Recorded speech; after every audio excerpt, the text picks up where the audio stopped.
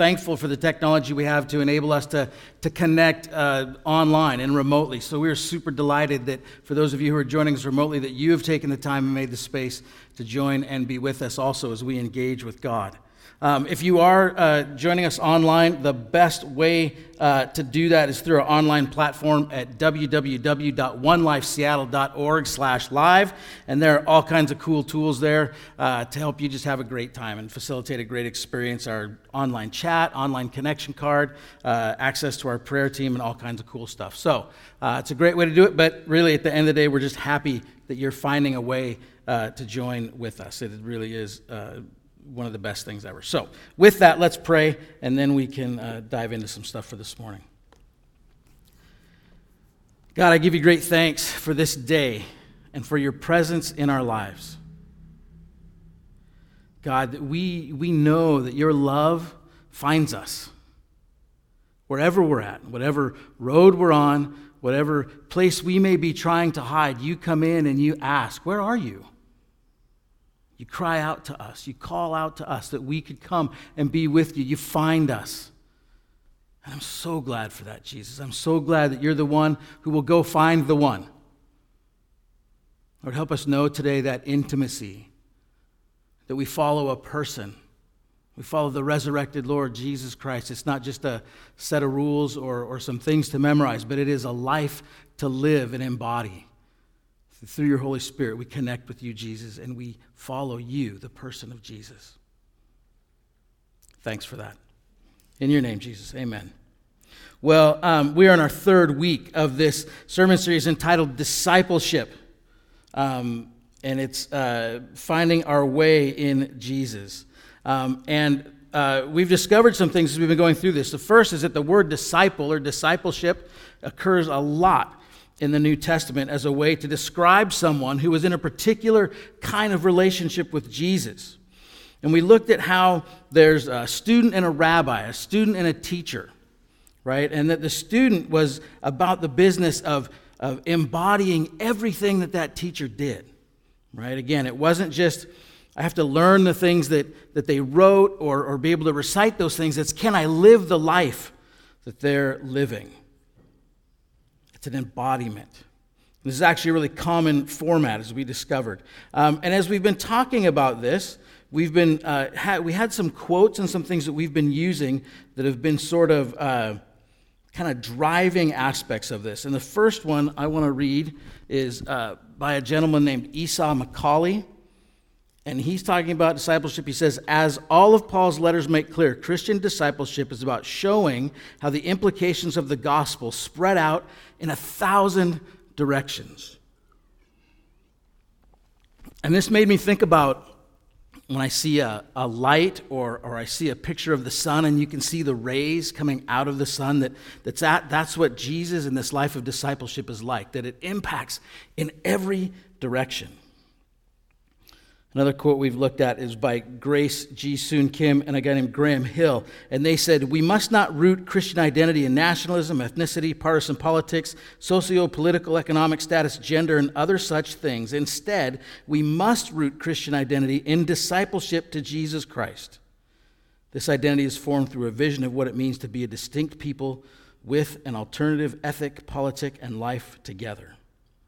And the idea that our identity needs to be rooted, our Christian identity needs to be rooted in discipleship to Jesus, this way of following. It's an embodiment, it's our whole life. And then the other one, by this guy who's got a really cool mustache. Caesar Kalinowski says, discipleship is the process of moving from unbelief to belief in the gospel of Jesus in absolutely every area of your life. And so we've got these images of like this sun emitting light. We've got this identity that's rooted. And then we're finding out it's getting into every aspect of our life, every area of our life, moving from unbelief to belief in Jesus. And so we found a verse in Acts that we thought really well capsulized this, and it's in Acts 17:28. It says, for in Jesus we live, move, and have our being. Whether it's sitting down and breathing, whether it's engaging with a friend, whether it's eating, whether we're sleeping, whether we're walking, whatever we're doing, we can live, move, and have our being in Jesus.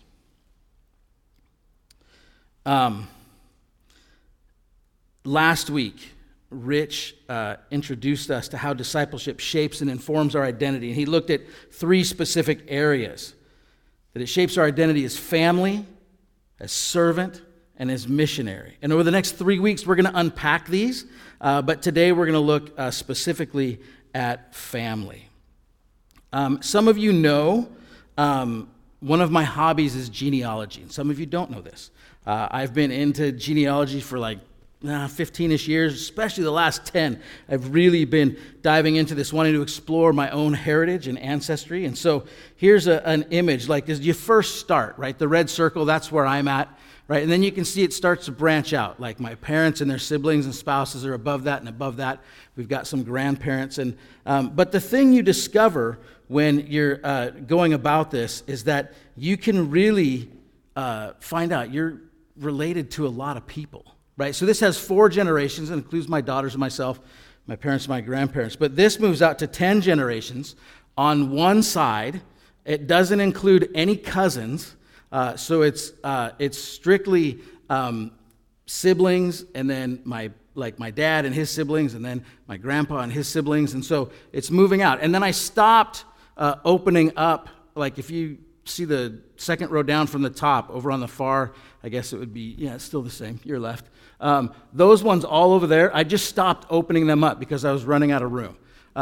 And so this just gives you an idea. These are all people that I am a blood relative to. And then if you opened up down below all of their kids, it would just keep going out the other way. Right? And so there's massive amounts of people when we start talking about this. And I bring this up because when we look at that and we see who am I related to, who's my blood relatives, right? That's typically how we think about family. That's actually a very modern Western culture kind of idea, right? And even it's seen in the phrase, we have this phrase, our immediate family, right? That and it's like my parents, my siblings, that's it. And then they've got their immediate family, right? We don't always include cousins and things like that. Sometimes we do. But lots of times, we typically always think about family in terms of blood relatives. Now, one of my favorite philosophers who spent some time here in Seattle, he's originally from China, but spent some time studying philosophy at University of Washington. That's Bruce Lee. After his time in Seattle, he was in California for a while. He'd started movies and stuff, and he was being interviewed. He's a well-known martial artist and actor, and he was in this interview, and the interviewer asked him, do you think of yourself as Chinese or North American? And his response was this: you know what I want to think of myself? As a human being. Because, I don't want to be like, as Confucius say, but under the sky, under the heavens, there is but one family. It just so happens that people are different. And I love that because it encapsulates that there really is differences amongst us, right? We look different, we sound different, we act different. There are all these things that are different, but we are one family. This idea of family transcends those differences.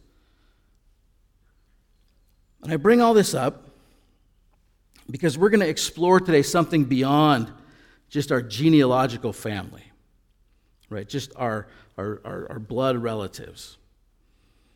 Now, when we look at Scripture, and we're going to unfold some stuff together, we're going to break up into some groups in a few minutes and do some investigating together. But as we go into this, even if we stick with just our genealogical families, and I want to take a side here, because sometimes we talk about family, we all bring our own experiences of our family, past, present, current, and even our future ideas. We bring that all to the table. And as we're talking about family, we might have a lot of different feelings. Some, we might be thinking about really good things. Some, we might be thinking about really hard things. And there's all kinds of stuff in between. And if you look at the Bible and the families in the Bible, just know that that is absolutely normal, right? The families in the Bible are super messed up, right? And there's all kinds of horrible things that happen, and there's good things that happen, and there's stuff in between, right? So as we come to this, what I want us to know is that Neither Scripture doesn't ignore this, doesn't hide it, doesn't pretend it doesn't exist, and God is not afraid of the things that have happened. God is heartbroken over abuses that have happened and things like that, but not afraid and eager to heal and bring back together. And so that's the norm for genetic families, but the story of the family in the Bible is so much bigger than that. This guy I've recently got to know, his name is Mark Glanville. He's talking about what he calls kinship. And he says, since the beginning of human relations, humankind has associated via networks of kinship connections. And he says that these are seemingly endless. They're seemingly endless ways in which these kinships have been forged. Right? And so we often limit in Western society, we often limit it to our blood relatives, but he's saying, no. In lots of other cultures, and especially the cultures of the Bible, it was very different. These connections were formed in lots of ways. There were places where if you were born on the same day as somebody, there was a kinship bond that was formed. If you followed the same set of rules, there was a kinship bond that was formed. If you endured a specific hardship together, kinship bonds were formed, completing a task together, right? And it's some kind of solidarity that is experienced, right? A while back, a friend of mine and I, who's here today, Dean Peterson, we had this idea. We were going to go on the Backroads Discovery route on motorcycles. We both ride motorcycles, and it's different states have these, and there's one in Washington that runs from the Washington-Oregon border to the Washington-Canada border. And it's all on logging roads and back roads. And we had planned, we'd done a little practice ride, and it was going to be awesome. These off-road, we were going to camp and all this cool stuff. And we did.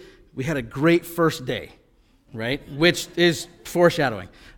So we had a great first day. Rode, had these amazing views, came down into Leavenworth after we were on these logging roads, and we paddleboarded down Icicle Creek, slept in the loft of a barn outdoors. It was like the best. Got on the next day, and it started off pretty good. And then my motorcycle started having some issues. And then with that came some of my own riding inabilities. My battery was running low and was kind of shutting down.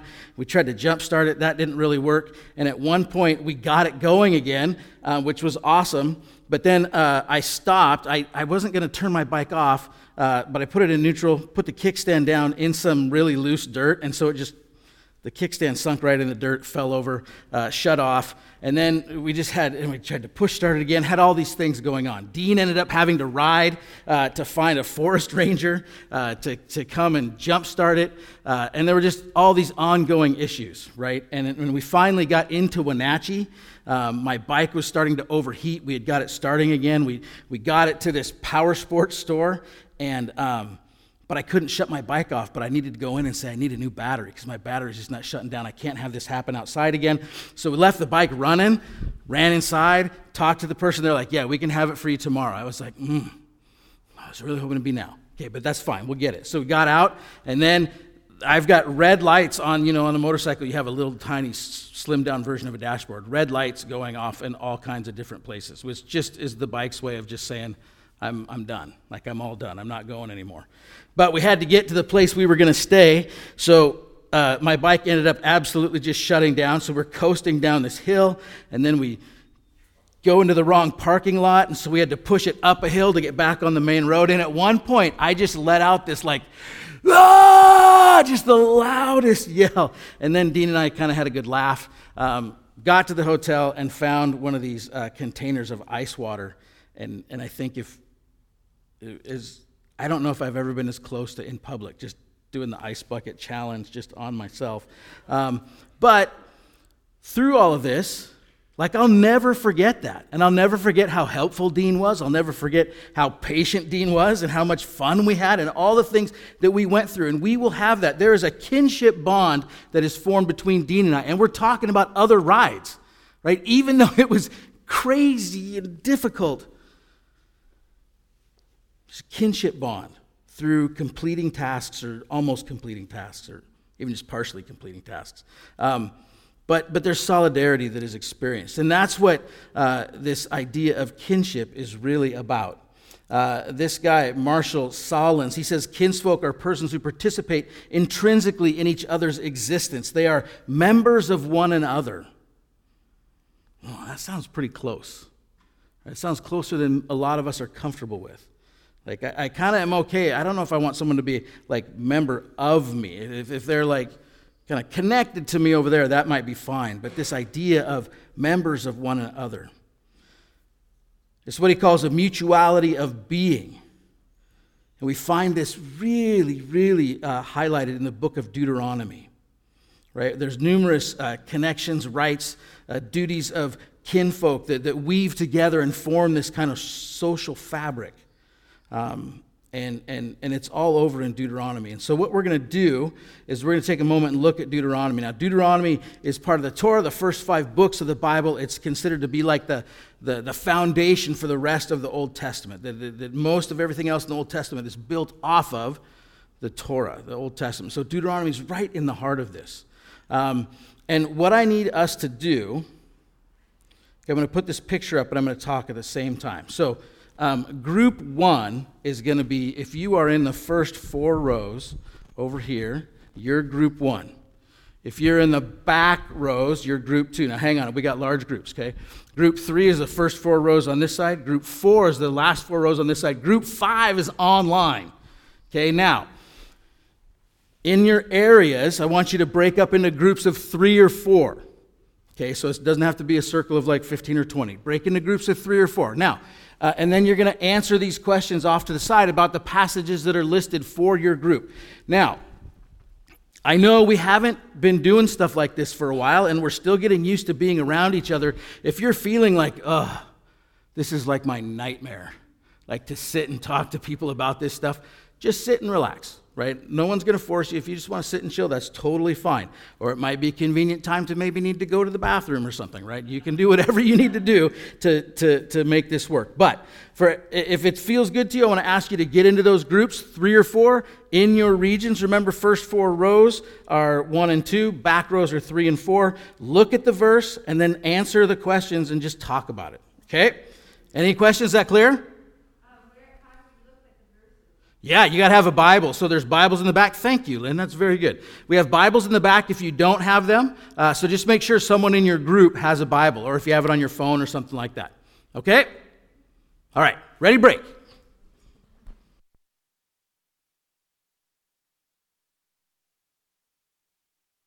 So be ready to have people share.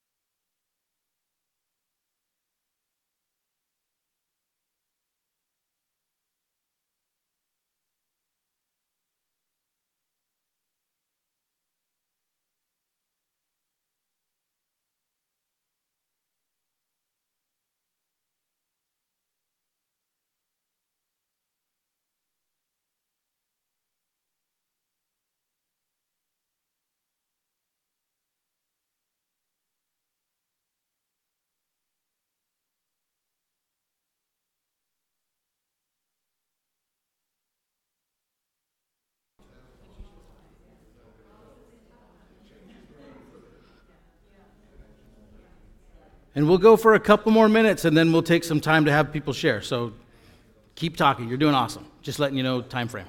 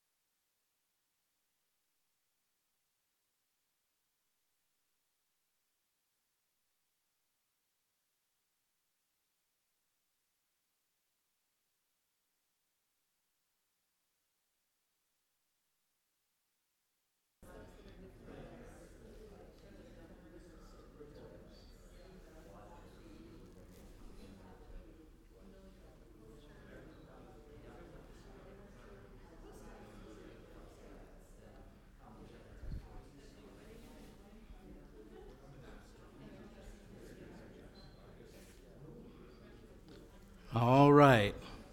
Let's come on back. Thank you for entertaining this little experiment. What I would like to do now is just go through the groups in order, and whoever wants to share from the groups can. I'm not going to bring around a microphone. We'll just have you speak it real loud, and then if it needs to be repeated for the online group, I can do that. And then at the end, we'll hear from the online crew too. So let's start with group number 1, and just run us through the answers that you came up with for the questions.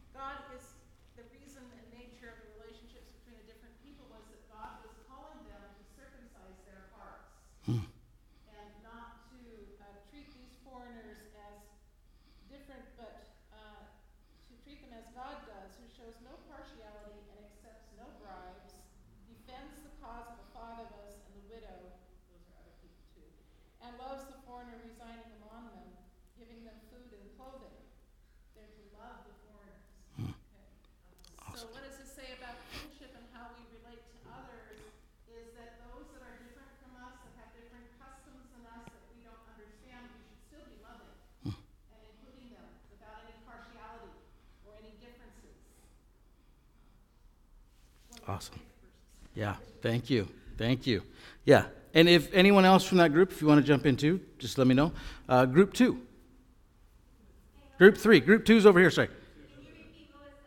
Yeah. So it was really focusing on the different characters in the passage that God loved Israel, the ancestors of Israel, of the people he's speaking to in that moment, and then how there was a call to love people, the foreigners, the strangers, the widows, the fatherless, in a similar way, right? To love in the same way that God loves and to embody that character. And so it shows how we are to treat and love other people in the same way that God loved Israel. Yeah. Okay, group 2. I'm going to get this straight in my brain now.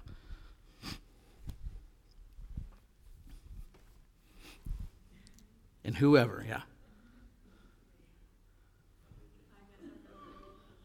This passage is talking about when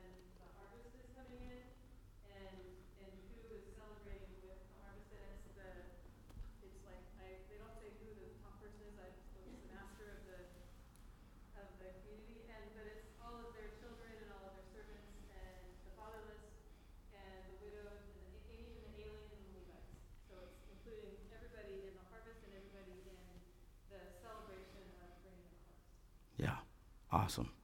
Yep. So the idea is at the harvest time, everyone comes in and gets to participate and receive the blessing of the harvest, whether they're part of your family, stranger, alien, everyone's included in that. Awesome. Okay, group 3. So we were looking at the passage where the group of people involved, and I had a view when I went into this passage about who that group was, and it completely got shattered by actually reading them. Yes. Because I used to think this was a passage about the Israelites, and it's not. And I'm not studying. It basically is about the whole group. So when we're trying to answer your first question, we got pretty stuck at first because the list is pretty exhaustive. Yeah. It starts out and it says, all of you who are standing here today in the presence of the Lord your God, leaders and your chief men, your elders and officials, yada, yada, yada, all the men of Israel. Well, so far so good, right? Together with the children and the wives and the foreigners living in your camps who chop your wood and carry your water, you are all standing here today to make a covenant with the Lord your God. So the purpose of the exercise is not to exclude anyone here, it's actually to bring everybody into that covenant. Right. Which was actually quite a shocker because you kind of thought, if you've been reading the Bible for a long time, that this was Israel exclusive, but it really wasn't. Mm-hmm. Bringing in. And that really was, so the nature of the relationship is they're all about to enter into a covenant, which is a very solemn business. Yeah. Yeah. With God. So they all relate to God. Mm-hmm. How we came to it was, it's not about their relationship to Abraham, Isaac, and Jacob. It's about their relationship to God. They're all about to enter into this big old covenant. And that kinship is really in relation to their relationship with God. Yeah. That's the deal that we were pulling out here. Yeah. So the kinship relationship that was noticed in group 3 was the relationship to God, and that all people are called to come and stand before God and receive from God that blessing, right? And that again, I loved how Mark said it says all of you, and then it goes through this long list, and that includes some people that maybe we didn't think was in that all of you, right? Awesome. Okay, group. Yeah. Yeah, and so what I got from that, what I related personally to that, is my own experience in that I'm an adopted person. So we don't relate to genealogy because most of us adopted people do not know our ancestral genealogy.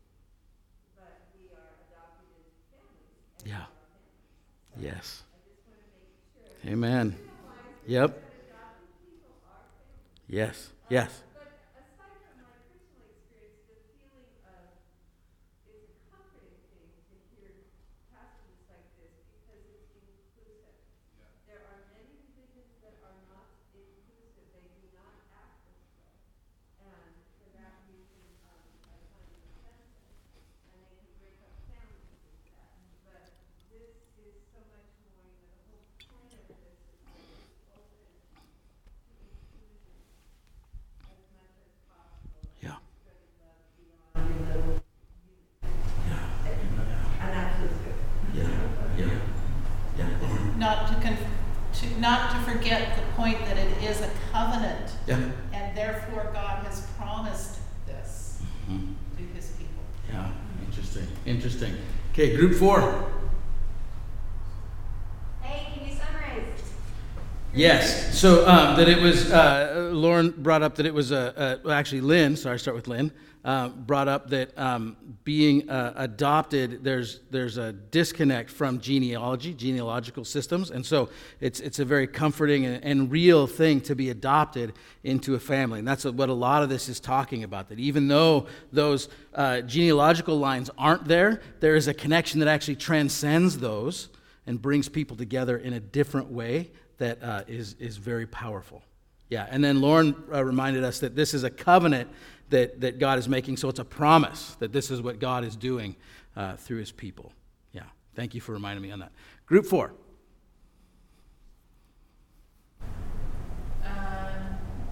The people who were mentioned were hired workers who were poor and needy, and an employer and God. And the nature of the relationship was that, well, we kind of inferred it was all care for the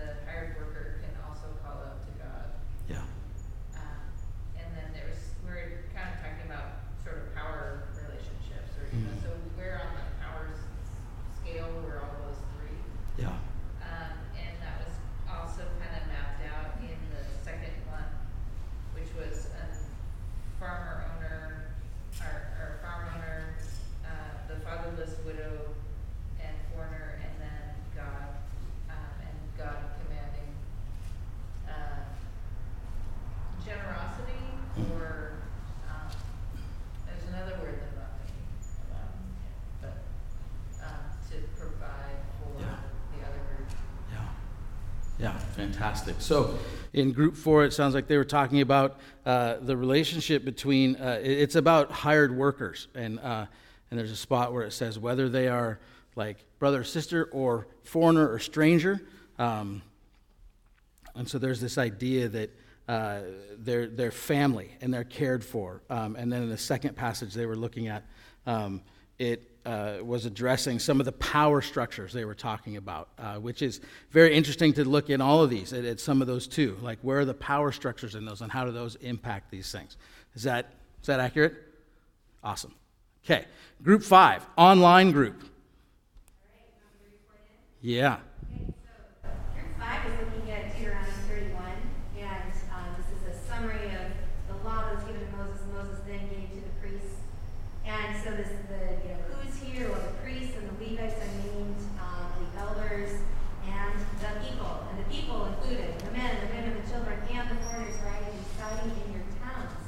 So group 5 notice the inclusivity of God, meaning the people are the people who are all living in their proximity. And the command in Deuteronomy 31 is to repeat every 7 years a reading of the law, in the full law, and to do that in a way so that the children who don't know the law will continue to learn the law. So hearing, listening, learning, and obeying are the experience of kinship. And someone else noted participating in the shared gatherings of hearing, receiving, learning the law, and learning the ways of obedience to the law. Yeah. Great. That one, if it's okay, I won't summarize because they got it. You guys wrote it, so good job. I think we can say with all of this, which thank you again for your participation. Those are awesome, and we're going to get at what this means in just a second. But that there's almost this biblical ethic, I would say, of kinship. That it's a way of life. And it's designed to make sure that no one is left out. That whoever doesn't have kinship, the stranger, the outcast, they are invited in as part of the family with all the privileges of family, with no compensatory requirements for being included in the family. That sounds pretty amazing. Right? Sounds pretty awesome. Right? So that's kind of the Old Testament, right? But what about the New Testament?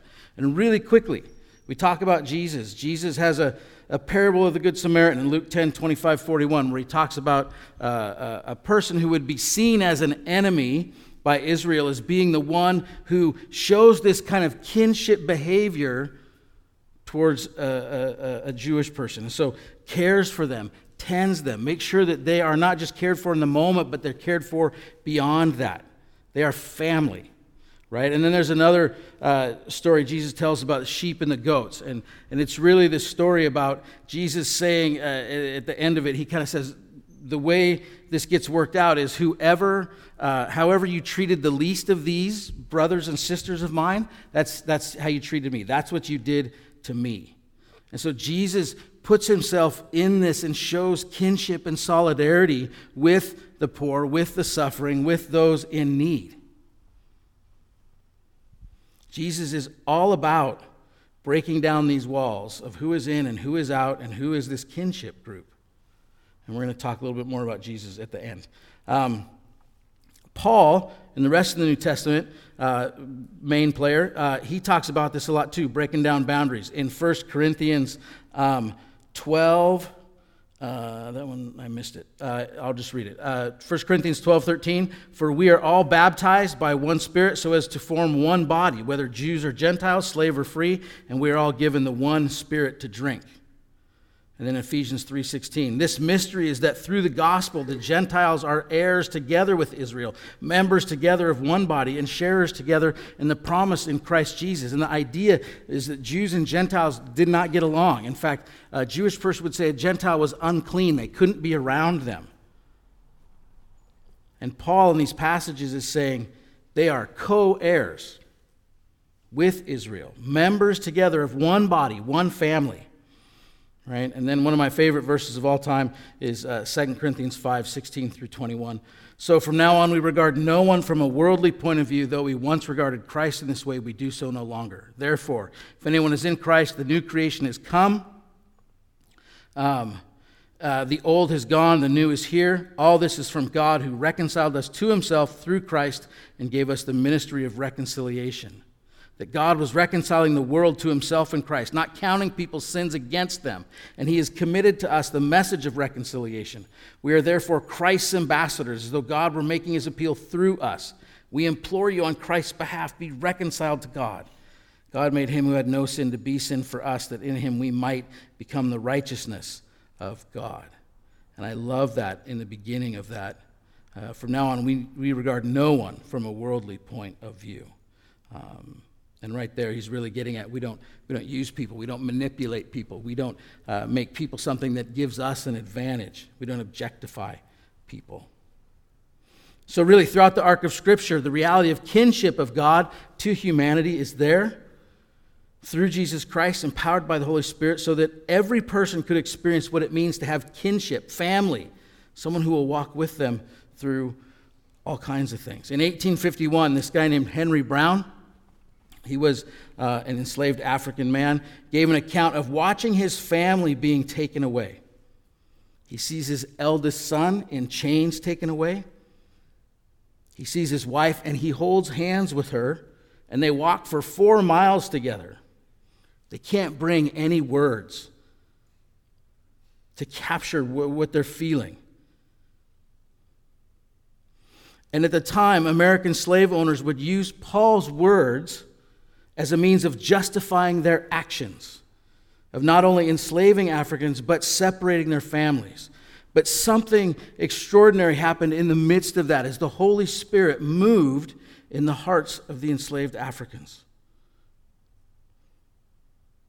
They also heard Paul's words, heard the gospel, the good news of Jesus, and began to move in an understanding beyond that of the slave owners. They developed hermeneutical control of the Pauline scripture. They began to dispute the slave owners' appeals to Paul with Paul's own words. They spoke of Galatians 6:2, where believers are to bear each other's burdens. And they declared that by enslaving them, their white owners were putting burdens on them that were creating the heavy chains of slavery and oppression and doing the very opposite of what Paul had commanded. When being separated from family members, they would argue that their enslavement was keeping them from fulfilling the very command given by God through Paul to love and respect their spouses and to care for their children. How could they love their spouse and children when they were being taken from them? Slavery, they argued, prohibits them from obeying God and carrying out their Christian duties to their families. They appealed to familial language to undercut a slave-holding religion. In her book, African American Readings of Paul, Lisa Marie Bowen says this: this familial language resonated in two spheres, in the natural family and in the Christian family. The enslaved Africans insisted that their identity as members of biological families was primary. Their identities as husbands, wives, and children negated American slave status. And so Paul, in including all people when he talks of families, and he recognizes all people being in families that needed nurturing and love and care, actually elevates people. In Hebrews 3:1, it says, keep on loving one another as brothers and sisters, as siblings. They argued, how can love of this kind exist within the practice of slavery? They recognized that slavery destroys natural familial relationships and Christian familial relationships. And the solution could be kinship. The thing that I find fascinating here is that had the slave owners listened to this appeal, not only would it have brought liberation for the enslaved African men and women and children, it would have brought their own liberation too. The oppressed would experience freedom from their oppressors and the laws and the systems that were put in place to keep them enslaved. And the oppressors could be free from the illusions and lies of power and supremacy. Freedom and healing. This is the life of the person of Jesus that we are invited to follow. To bring healing, to bring hope, to bring change. But as family, will we listen? Can we hear? Because this is what it could look like when we truly live, move, and have our being in Jesus. I want to invite the worship team up. In just a second, we're going to wrap up. The prayer team is going to be available to receive your prayers. And I want to make sure that you know to come back the next 2 weeks for the servant and the missionary talk, because this family one is important. But in order to be family, we have to have a heart of a servant. And in order to really do this, we have to have a sense of purpose in what we're doing. And I just want to highlight a last passage, Luke 3:21 through 23. It's Jesus' baptism. And the reason I want to highlight this, I'm just going to read it real quick. When all the people were being baptized, Jesus was baptized too.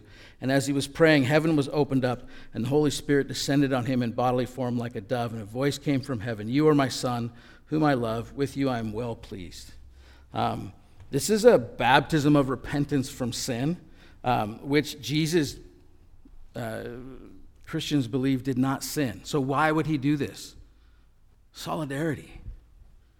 To stand with each person and say, I'm doing what you need to do. I'm with you in this, right? To know what it is to be fully human, to be a brother to us, to stand in that kinship way. And this is what he invites us to do. I have a couple of questions that I want you to ponder throughout the week and as you go. If you find one or two that are easy for you to answer, you can write those down in your connection cards and get those into us. We're trying to work out some ways to give you more time in the future, but we're kind of over today, thanks to me. But that's all right. So for today, just kind of Brian will play for a minute, and then we'll close with a song. But the questions are, have you experienced the kinship of Jesus in your life? It could be simple yes or no. If you want to write more, this is how, that would be great. The second question is, are there people you know of who need family, who need solidarity? This could be an individual, could be groups of people, could be you. Maybe that's you sense right now. Yeah, I'm in a place where I'm feeling, like you talk about times in Scripture, in the wilderness, where the usual systems and people we have don't seem to be able to be connected to us, and so we're feeling that isolation. Third, as you think of this person or persons, what might it look like for you to live, move, and have your being in Jesus with this person or persons?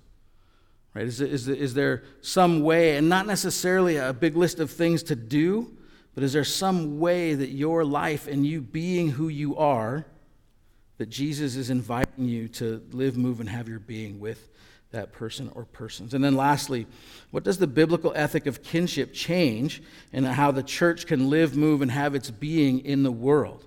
I think there's some really interesting things that we were talking about in our discussion time that I think have a big implication on what this gathering looks like. Certainly could. So that might be a direction that goes. But so take a moment. I'm going to pray, have a moment to answer those, and then we'll close with a song. Jesus, I give you great thanks that you are that brother for us. God, who extends that kinship to us, that solidarity that brings us in as co-heirs with you into the relationship of the Trinity, into that love that is ongoing, eternal, moving so that no one is dominating, but also at the same time, everyone's kind of making space for the others. It's just this beautiful space that you invite us to come and live in. Yeah, God, and it is your heart that every person would know this. So God, help us to embody this. Help us to live what it means to be family together and bring others to know that they're part of family too. Help us learn what this means, God. We ask this in your name, Jesus. Amen.